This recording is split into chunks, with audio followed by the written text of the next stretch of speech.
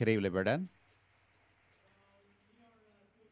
Estamos aún celebrando todo lo que hizo Dios en este fin de semana de la Pascua, de la Resurrección. Darte un bienvenidos a todos en nuestras locaciones físicas y también por Internet. Es increíble ver qué pasó la semana pasada y quiero celebrar eso con unos números. El primer número, más de 1,000 personas sirvieron en el equipo de ministerio. Requiere muchas personas para hacer eso. Y quiero dar un bienvenido y a todos, un grupo de personas. Los que ayudan en el estacionamiento fue una locura, especialmente ese servicio de 9:45. Estaban inventando espacios de estacionamiento y fue muy desafiante, pero gracias. Y todos que sirvieron en el ministerio para niños, en el servicio de 9:45, estaba nervioso porque en varias iglesias se nos acabaron el tiempo. Aquí había 400 personas que no podían estar en ese lugar, en este salón. Entonces vieron de otros salones, pero no tuvimos que rechazar a ninguna familia. Gracias por cómo serviste. Y había más de 14,000 personas en asistencias. La semana pasada había un poco más de 8,000. Hace 2 años estaba yo en un salón con un hombre de cámara llevando máscara. Fue increíble ver eso. Más de 7,000 personas asistiendo por línea. Y el número que quiero celebrar bastante es, había más de 170 bautizos. Queremos parar y celebrar eso. Y quizás, si eres nuevo en nuestra iglesia, quieres saber si eres uno de esas iglesias que tiene que ver con los números. Y quiero decir sin vergüenza que sí. Estamos acerca de los números, pero no como tú asumes. Tenemos que ver con los números porque detrás de cada número es una persona. Es alguien, la esposa de alguien, el hijo o hija de alguien, el vecino o vecina de alguien. Detrás de cada persona hay una historia. Y había múltiples historias que entraron o que se manifestaron, que las personas encontrando la gracia de Dios. Quiero que sepas que no solo queremos acumular grupos de personas y llenar los asientos y hacer un público más grande, ni solo queremos hacer convertidos. El baptisterio no es la línea de terminación, es la línea de comienzo. Te queremos ayudar a tomar tu siguiente paso de crecimiento. Te animo a ir a este enlace que se llama Arraigado, y es como parece. Queremos ayudarte a arriesgarte en la fe. Vayas a este sitio web, tpcc.org/rooted, ROOTED. Y estamos entusiasmados para este nuevo servicio. Si tienes Biblia, vaya a Génesis 1. Muy fácil encontrar. Primer capítulo de la Biblia. Y estamos entrando una serie de sermones titulado Otros significativos o parejas. Estoy haciendo la base para dónde vamos a ir en lo que nos queda en esta serie. Estoy preparando por varias semanas esta serie y cuando yo quiero hacer un ejercicio en un día con amigos, podemos en la pizarra poner un tipo de ejercicio que vamos a hacer. Y alguien va a decir, ese va a ser un poco picante. Y hace unas semanas atrás tengo la pizarra en mi oficina y estaba acumulando recursos, planeando, orando. Y yo dibujé a dónde vamos en esta serie, la cantidad de semanas que vamos a estar, y la miré y dije, eso va a ser picante. Y son los mejores ejercicios cuando son picantes. Y ojalá que va a ser una serie transformacional en la vida de nuestra iglesia, en la vida de nosotros como individuos. Lo que quiero que sepas hoy quiero hablar hoy en las semanas venideras, quiero hablar de manera muy honesta y directa acerca de cosas que impactan a cada uno de nosotros. Voy a decir por dónde vamos. La semana que viene vamos a hablar de dos personas que no se juntan mucho. Formación sexual. Y quiero darte un poco de aviso que va a ser un mensaje de PG-13. Aquellos de ustedes que son padres y tienen niños debajo de 12 años, pero llévelos al ministerio de niños. Le va a gustar mucho en esos ambientes. Si tiene niños 13 o mayores, siéntate con ellos y avergonzalos. No, bromeando. Lleva este contenido y recíbelo con ellos, porque si no hablas con tus niños o disipulas a tus hijos en esa área, alguien más lo hará y lo está haciendo ya. Creo que es muy importante que hacemos eso. Vengas, tomas apuntes, dibuje diagramas y tenga conversación con ellos después. Entonces, la siguiente semana vamos a hacer eso para el Día de la Madre. Y vamos a hablar de cosas de citar y estar soltero, matrimonio, divorcio, conflicto interpersonal, cosas que no hablan mucho en la iglesia. Y tengo que hacer eso porque la cultura nos habla de manera directa acerca de estos temas. Y la iglesia puede estar muy silencioso acerca de eso. Tenemos miedo de ofender a otros o la iglesia piensa que no debe hablar de eso. Pero la cultura constantemente nos habla de eso y forma la manera en que lo pensamos y actuamos de las relaciones, citar y relaciones sexuales. A lo que estás expuesto de manera diaria, forma tu perspectiva y forma tus relaciones. Y esa palabra que se utiliza para eso es discipulado. Cuando yo digo discipulado, quiero decir que está formando tus creencias y guiando tus decisiones. Y te prometo, algo lo está haciendo. Nadie es neutral en cuanto a esos temas. Entonces, el proceso que estamos siendo formados más y más en la imagen y semejanza de Jesús es lo que deseamos para ti y el entendimiento que hay un enemigo que está activamente trabajando para deformar la imagen y semejanza de Jesús. Y todos somos discipulados de algo. Estamos consumiendo contenido, pensando en cosas, viendo cosas que forman a nuestra creencia y forman nuestra perspectiva y guían nuestras decisiones. Podemos ser discípulos de Justin Bieber cuando vino aquí a Indianapolis para un concierto. Otros son discípulos de golf o de persona de TikTok o YouTube. Solo quiero que entiendas que a lo que te estás exponiendo, estás siendo discipulado por esta cosa. La cultura nos está discipulando en el área de relaciones, citar, matrimonio y sexual, por música, entretenimiento y política. Vamos a pasar las siguientes 5 semanas explicando de qué dice la palabra de Dios acerca de eso. Yo sería un mal pastor si no hablaba contigo lo más directo de cómo lo está haciendo la cultura. Quiero que sepas eso de Jesús. Jesús no solo te pide que creas en Él. Hemos reducido al cristianismo a eso. Yo creo en Él. Dice la Biblia que los demonios creen en Él. Jesús no solo te pide que creas en Él, sino que le creas. ¿Qué significa? Que crees lo que dice acerca de ciertas áreas o temas de nuestras vidas. Que reconocemos que Dios tiene mucha sabiduría cuando tiene que ver con relaciones, citar romance, matrimonio y sexualidad.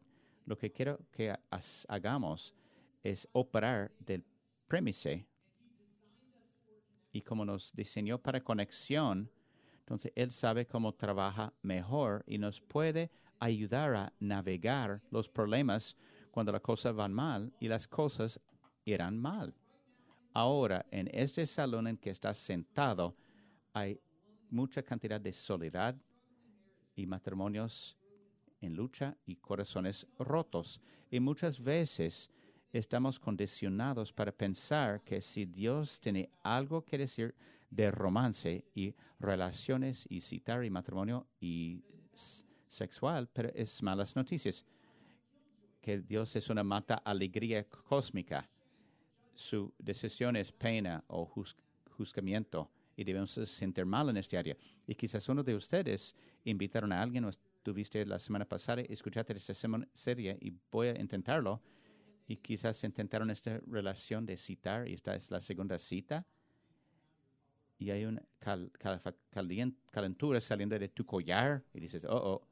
Y otros dicen, no sé si me va a gustar lo que voy a escuchar. Y entiendo eso. Y es bueno, tiene buena razón por sentir así. Quizás tiene una mala experiencia de iglesia o estudiaste en la universidad con un cristiano extraño y te hicieron sentir extraño o malo en este área. Entra nariz, sale de boca el aliento. Respiramos. Esto es lo que quiero que sepas. Jesús vino para llevar buenas noticias. ¿Lo crees? Jesús vino para traer buenas noticias. Quizás no recibes a eso como buenas noticias al comienzo, pero al final es para tu bien. Él vino para llevar consigo buenas noticias. La Biblia dice de él que Jesús vino al mundo no para condenarlo, sino para salvarlo. Que nos dice que hay algo de que tenemos que estar salvados. No, vino para librarlos. Jesús dice en Lucas 4, 18 a 19, el Espíritu del Señor está sobre mí, por cuanto me ha ungido para dar buenas nuevas a los pobres. Buenas nuevas a los pobres. Por eso vino. Me ha enviado a sanar a los quebrantados de corazón. Puede ser pobres de dinero y también pobres de espíritu. Puedes tener mucho en el banco y estar pobre. Pobre espiritualmente, emocionalmente. Me ha enviado a sanar a los quebrantados de corazón, a pregonar libertad a los cautivos y visita a los ciegos, a poner en libertad a los oprimidos, a predicar el año agradable del Señor. Lucas 4, 18 a 19. Queremos establecer este tono para toda esta serie de sermones. Y yo estoy orando lo más como puedo, como estoy preparando. Sé que ahora hay muchos dolores y problemas emocionales y estoy orando que los que están pobres, oprimidos emocionalmente y relacionalmente, que estén libertados. Orando para ese adulto solitario que quiere casarse. Estoy orando para que tú sepas que no eres media persona, según como otros han dicho, pero tú puedes tener satisfacción como persona soltera. Orando para los matrimonios que están por poco sobreviviendo y tú estás tirando todo al matrimonio, a consejería, libros, conferencias, y nada funciona. Estoy orando para algo sobrenatural ocurriría durante esta serie de sermones. Orando para esta mujer que está en un matrimonio abusivo y no piensa que puede salir porque no sabe cómo va a proveer para su familia. Entonces permanece y orando para que estés liberado. Y el hombre que está abusando, orando para que el Espíritu Santo, para que le quite de su cabeza esta mentalidad de abuso. Jesús vino para traer buenas nuevas. Entonces voy a hablar directamente y no malinterpretas mi siendo directo. Voy a hablar franco, pero no de manera de superioridad. Voy a hablar francamente, pero no con espíritu de superioridad, sinceramente, pero no orgullosamente, directamente, pero no con arrogancia. Todavía en mi inteligencia emocional quiere madurarme y Dios sigue refinando esta parte de mí. Para ser honesto, yo tengo dolores relacionales en mi corazón, conflicto interpersonal, unas heridas que causan a otro y otro han causado a mí. Soy un desastre. Tengo 23 años casado, 17 años de esos buenos, y los otros fueron mi culpa. Yo me casé con una santa. Si quieres orar por la iglesia, ora por mi esposa. Y aún, fallo, mi orgullo está en mi camino mucho más que de lo que quiero. No estoy aquí diciendo, hagas como yo hago. No, estoy aquí como un luchador como tú. Y digo que Jesús trajo buenas nuevas. Todos podemos estar de acuerdo en decir que lo que hace la vida increíblemente gratificante son las relaciones. ¿Estás de acuerdo? Cuando piensas en los mejores momentos de tu vida, la cosa que te da alegría y felicidad, muchas veces alguien o otra persona está involucrado. Una buena conversación sobre una taza de café, una caminata en la playa, jugando con los niños en una juguetería. A pesar de tu personalidad, aunque introvertido o extrovertido, todos queremos relaciones sociales. Y también estaríamos de acuerdo que una de las cosas que hace la vida increíblemente difícil y complicado son relaciones también. Y todas las peleas y rupturas y traiciones. La semana pasada no vi mucho, pero lo tenía en el trasfondo el asunto del tribunal de Johnny Depp y Amber Heard. No sé los detalles del actor, pero viéndolo y viendo las expresiones faciales, que es rompe corazón, viendo una caída de relaciones. Unas semanas pasadas prediqué de Marcos capítulo 8 y el pasaje fue un padre que tenía el hijo poseído, llevó el hijo a Jesús y Jesús lo sanó. Y si tú crees, yo puedo hacer lo que tú quieras. Sí creo, pero ayúdame en mi no creencia. Y hablamos de sanación. Y como la sanación puede llegar instantáneamente, pero a veces la sanación es un proceso. ¿Por qué? Porque Dios está interesado en formación de carácter. Y ese viene por medio de un proceso y no un instante.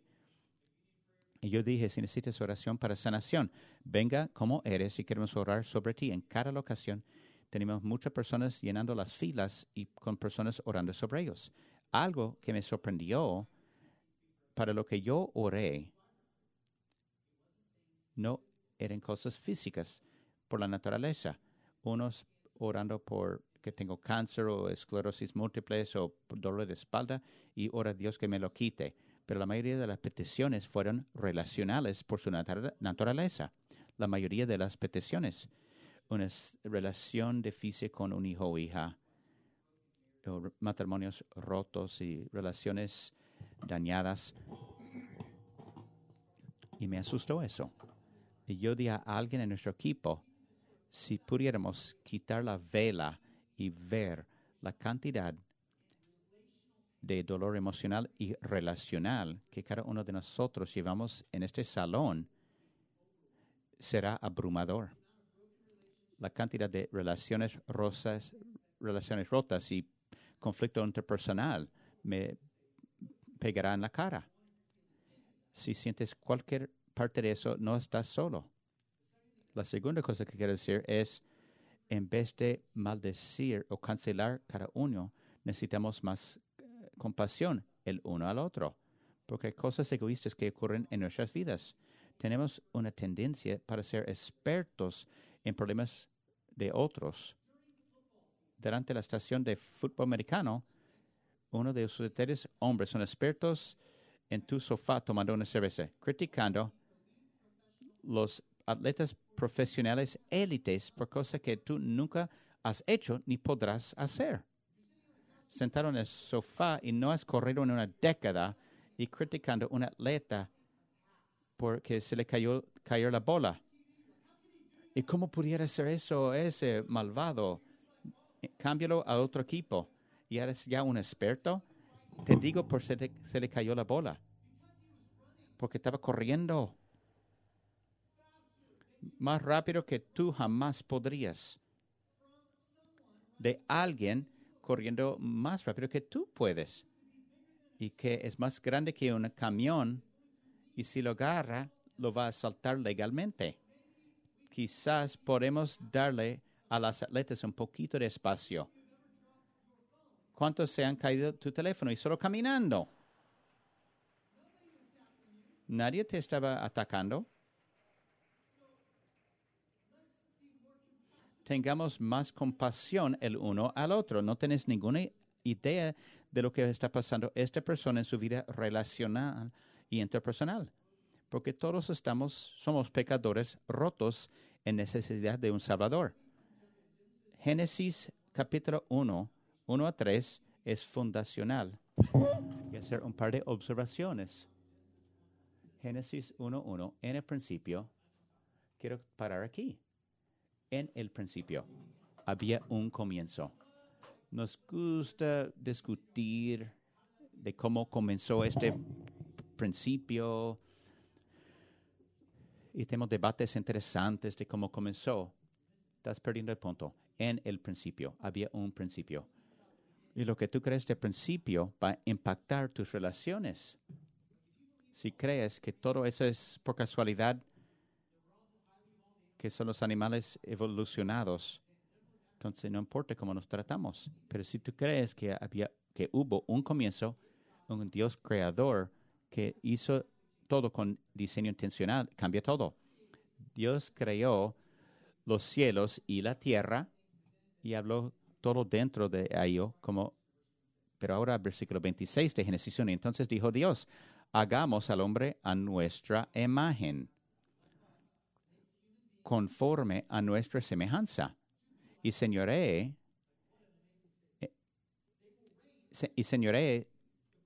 en los peces del mar, en las aves de los cielos, en las bestias, en toda la tierra, y en todo animal que se arrastra sobre la tierra. Y creó Dios al hombre a su imagen, a imagen de Dios lo creó, varón y hembra los creó. Génesis 1, 26 a 27. Había gran intención y gran diseño.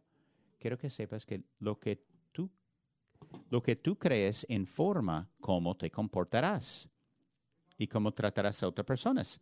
Aunque tengas buena... Eso va a cambiar la manera en que tratas a las otras personas.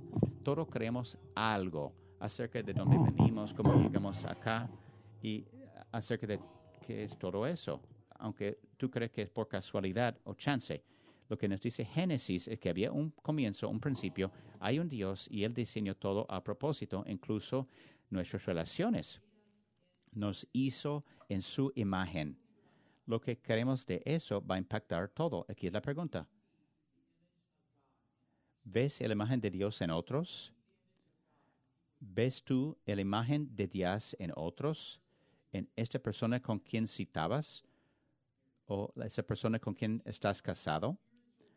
Somos seres espirituales y lo que hacemos con nuestros cuerpos espirituales o nuestros cuerpos físicos nos va a afectar nuestra parte espiritual. Si no, solo somos animales con deseos que deben cumplirse y usaremos personas para satisfacer esos deseos y luego los desecharemos cuando no cumplen con nuestros deseos.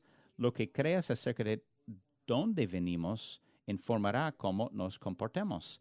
Segundo, todos somos portadores de la imagen de un Dios bueno. Quiero que escuches eso en una edad y tiempo donde buscamos las palabras de otras personas, un día donde hay bajo autoestima, depresión. Tengo que recordarte del hecho que tienes valor porque eres un portador de la imagen de Dios. Tengo 4 niños, 19, 17, 15 y 10. Y cuando los miro, un vistazo, comiendo una comida o pasando por un lugar, y los miro y mira la imagen de su mamá. Y me aumenta mi afección para ellos. O miro a mi imagen en ellos, pobrecitos. Y lo que hace, eso provoca mi emoción o afección para ellos. Puedo estar frustrado, pero veo eso y soy recordado que no hay nada que pueden hacer para hacerme amarles menos. Y eso, multiplica eso por millones. Y eso es lo que Dios ve cuando está viendo a ti. Te quiero desafiar. Esa persona que te está poniendo loco, quitando personas en el trabajo, amistades, compañeros desafiantes, familiares complicados, quiero que veas la imagen de Dios en ellos. Y pide la ayuda de Dios en eso. Y te pone loco. No tienes que gustarlos, pero los puedes amar porque son portadores de la imagen de Dios. Una observación que voy a hacer, Dios es relacional. Y por eso somos así. Versículo 26 dice que hagamos imágenes, hagamos seres humanos en nuestra imagen, para ser como nosotros. ¿Cómo funciona eso, la Trinidad? Lo que sabemos es que Dios es relacional. No tres dioses en uno, pero tres personas en un Dios.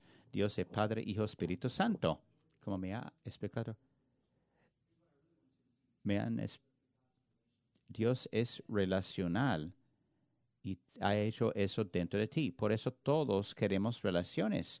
La razón porque los bebés, si no son amados o hablados, retrasa su desarrollo. Eso está diseñado dentro de nosotros. Ahora versículo 18. Y dijo Jehová Dios, no es bueno que el hombre esté solo. Todo hasta ese momento creyó y dijo, está bien, está bien, está bien, está bien. Good, bueno. Pero dijo, no es bueno que el hombre esté solo. Le haré ayuda idónea para él. Jehová Dios formó pues de la tierra toda bestia del campo y toda ave de los cielos y los trajo a Adán para que viese cómo los había de llamar. Y todo lo que Adán llamó a los animales vivientes, ese es su nombre. Y puso Adán nombre a toda bestia y ave de los cielos, a todo ganado de campo. Mas para Adán no se halló ayuda idónea para él. Entonces Jehová Dios hizo caer sueño profundo sobre Adán, y mientras éste dormía, tomó de una de sus costillas y cerró de la carne en su lugar, y de la costilla que Jehová Dios tomó del hombre, hizo una mujer y trajo al hombre. Dijo entonces Adán, esto es ahora hueso de mi hueso, carne de mi carne. Esta será llamada varona, porque del varón fue tomada. Génesis 2, 18, 23. Quiero traerte atención a los primeros dos versículos, o primeros dos palabras del versículo 23. Esto es. Quiero que se sientes la emoción y desesperación en el sentido de alivio de esas palabras. Estaba solo por un tiempo, no sé cuánto tiempo requiere para nombrar todos los animales, pero me imagino mucho tiempo. Y creo que con cada animal es recordado que ninguno de esos son como él. Admirarlo sí. Y dice, pero estoy solo. Nadie con qué identificarse. De repente, Dios le da a Eva y la reconoce de inmediato. Dice, como mí, pero es diferente de mí. Y ese fue el comienzo. Y vamos a hablar de eso la siguiente semana. Pero el primer mandato que Dios les dio es multiplica y sé fructuoso. Un buen amén, ¿verdad? Dame un amén. Primer mandato a ellos. Estaban desnudos, no tenía pena y era una carne ellos. Pero antes de cualquiera de eso, eran amigos. Antes, Adán miró a Eva y dice, estoy completo. Alguien con quien puedo conectarme, compartir y amar. Y esa fue una manera para reflejar su creador. Esta imagen vertical, relación con Dios. Dios desea relación con nosotros. Y relación horizontal con su mujer. C.S. Lewis escribe en su libro, Los Cuatro Amores, dice, nacemos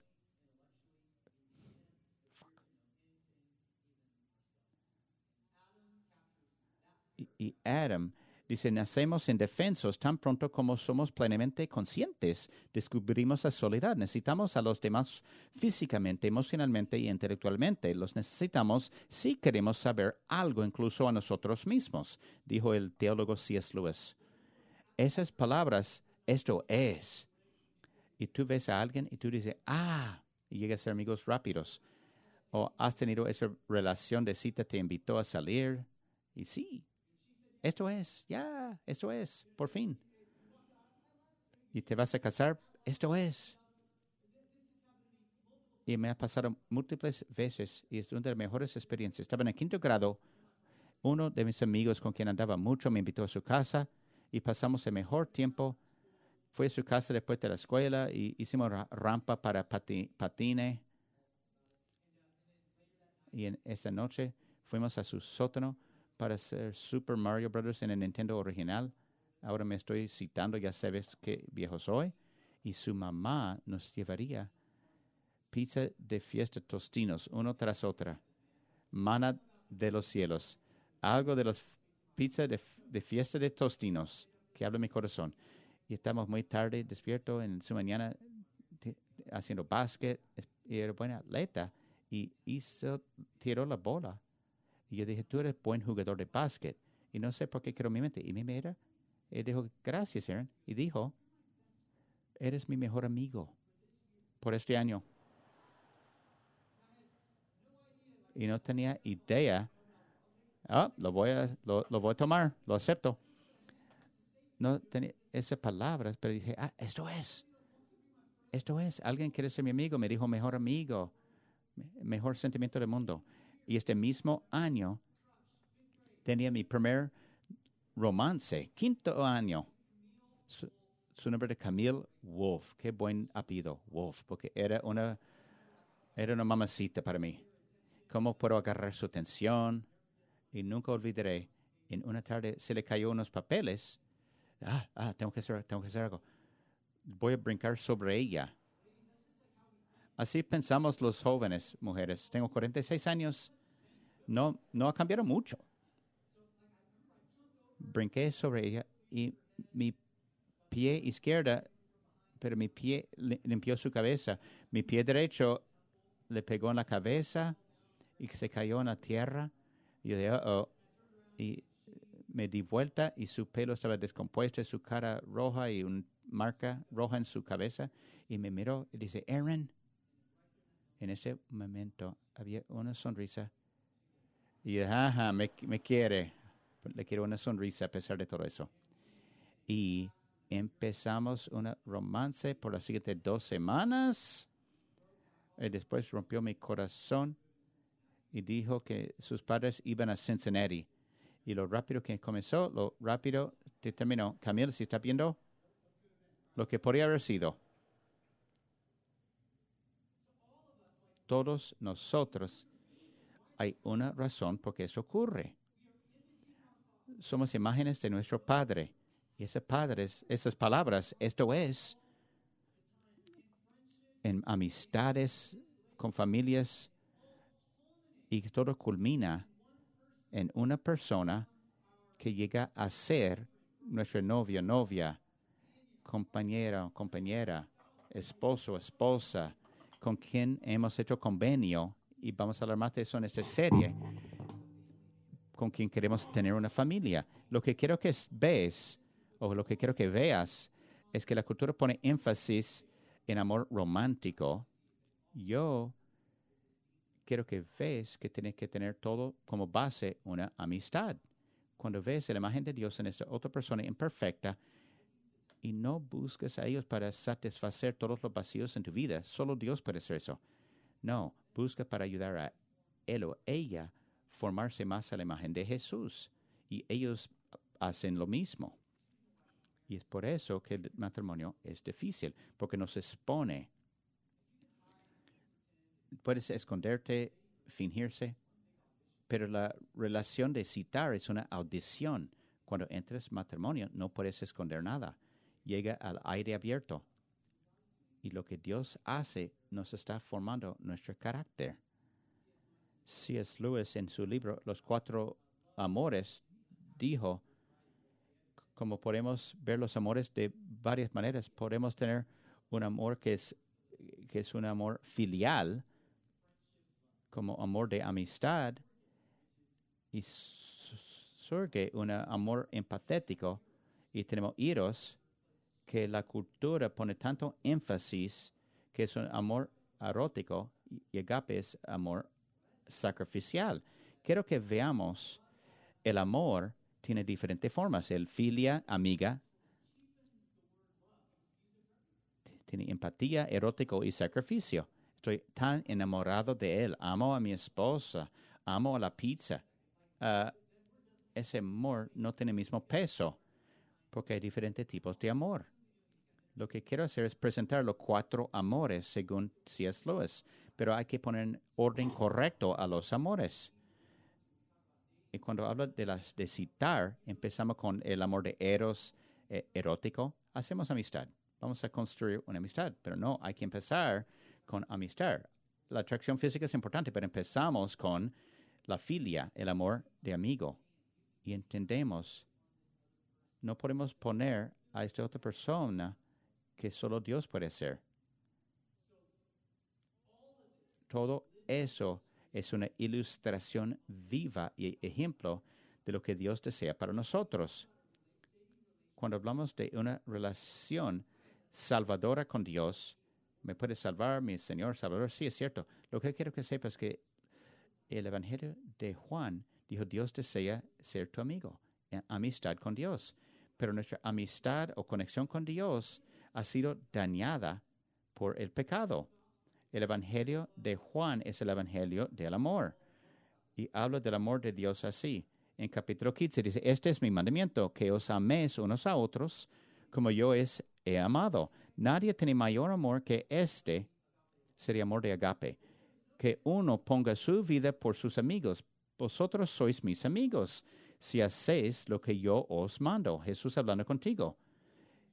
Ya no os llamaré siervos, porque el siervo no sabe lo que hace su Señor, pero os he llamado amigos, porque todas las cosas que oí de mi Padre os las he dado a conocer. No me elegisteis vosotros a mí, sino yo os elegí a vosotros, y os he puesto para que vayáis y llevéis fruto, y vuestro fruto permanezca, para que todo lo que pediréis al Padre en mi nombre, Él os lo dé. Esto os mando, que os améis unos a otros. Juan 15, 12 a 17.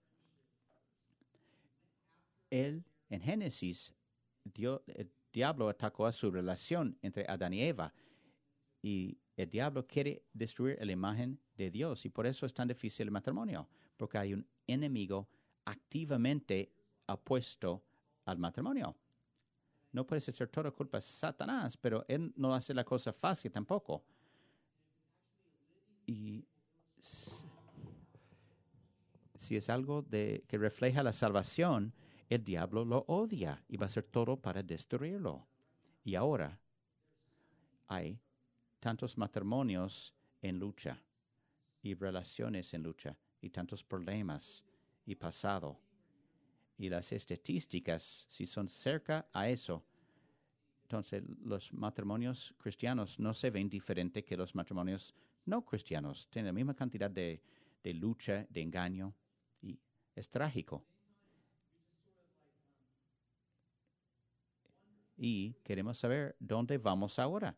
En las semanas venideras vamos a ver el diseño de Dios que fue mal y cómo se puede restaurar. Te dejo con eso. Parte de la manera donde dañamos relaciones es que buscamos a otra persona caída, imperfecta, y buscamos para que ellos hagan lo que solo puede hacer Dios. Y pasa cuando alguien falla a cumplir con nuestro deseo. El gran teólogo Jeremy Maguire dice que estamos buscando el uno o la única y van a completarme, hacerme feliz. Es mucha presión poner en otra persona que nadie es diseñado para cumplir. Quiero que sepas, todos estamos rotos, pecadores rotos. Ningún otro ser humano puede cumplir este vacío que tenemos. Cuando esas dos personas media vacías no se completan, hacen un sonido grande de chupar. Y fuimos hechos para conexión. Pero nuestra conexión con la otra persona no puede ser último. No eres número uno. Jesús es número uno. Tú eres número dos. Tú eres número dos, tu pareja. Por eso, si estás en una relación de citar y él o ella no es creyente, no es declaración de evaluando quiénes son. La Biblia dice, voy a hablar en las próximas semanas, la Biblia dice no inigualados, iniguales. Si un animal va más rápido que el otro, va a ser una suciedad, va a causar un caos. La idea que esta otra persona se han puesto a Dios como número uno en su vida y tú número dos, si no, están haciendo a ti a Dios y ese te va a aplastar. Volvemos a C.S. Lewis. Dice, podemos dar a nuestros amores humanos la lealtad incondicional que solo debemos a Dios. Luego se vuelven dioses.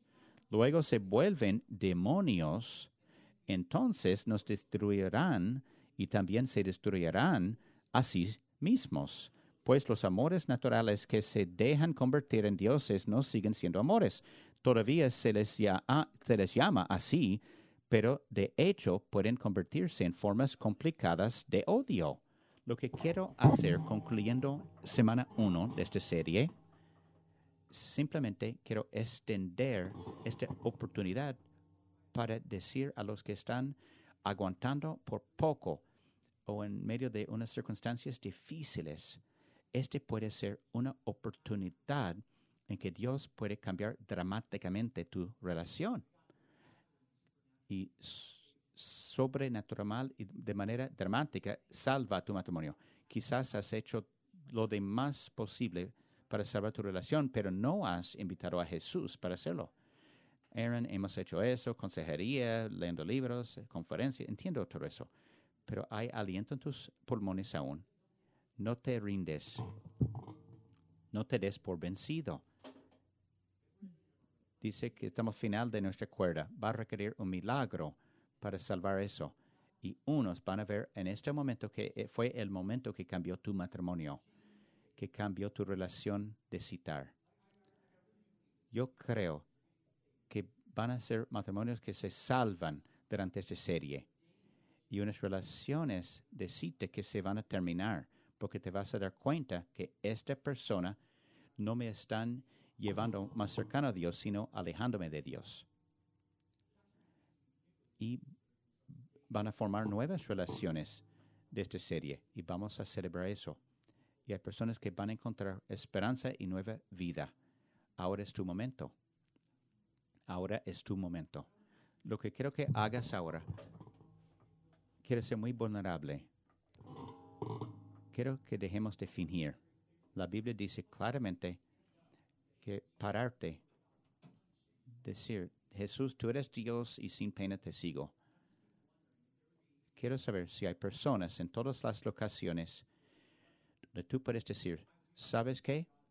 Necesito la intervención sobrenatural de Dios en mi matrimonio, en mi relación o en esa relación con ese otro significativo. Y lo quiero invitar en esta relación. Escuchar lo que el diseñador tiene que decir. Si puedes ser vulnerable, ahora, todos vamos a pararnos en un momento, pero si te puedes pararte ahora y decir, quiero invitar a Jesús en mi relación y que hable y que lleve sanación. Mira en el salón, no estás solo. Todos estamos en esta lucha juntos. La cultura nos ha estado discipulando.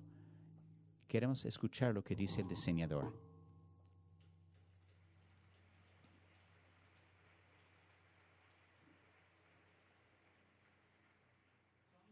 Voy a orar. Lo que vamos a hacer es en un espíritu de lo que hicimos hace unas semanas pasadas. Puedes venir si quieres oración. Hay personas aquí al frente. Solo decir, ora por mí. No tienes que hablar de los detalles. Ora por mí. Estoy peleando con X. Estoy luchando por mí. Ore por mi matrimonio, mis relaciones de citar. Y vengas y recibe oración. Padre, te venimos hoy y te doy gracias por las relaciones, porque nos ha hecho seres sociales, diseñados para conectarse el uno al otro, porque hay unas maneras que te podemos parejar como Dios relacional. Hemos permitido que la cultura y la sociedad formara la manera en que pensamos en relaciones de citar, sexualidad y matrimonio. No está funcionando. No funciona.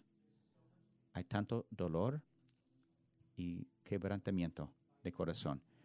Te invitamos a traer buenas nuevas, a hablar en esas áreas dañadas de nuestra vida. Lo pedimos en el nombre de Jesús. Amén.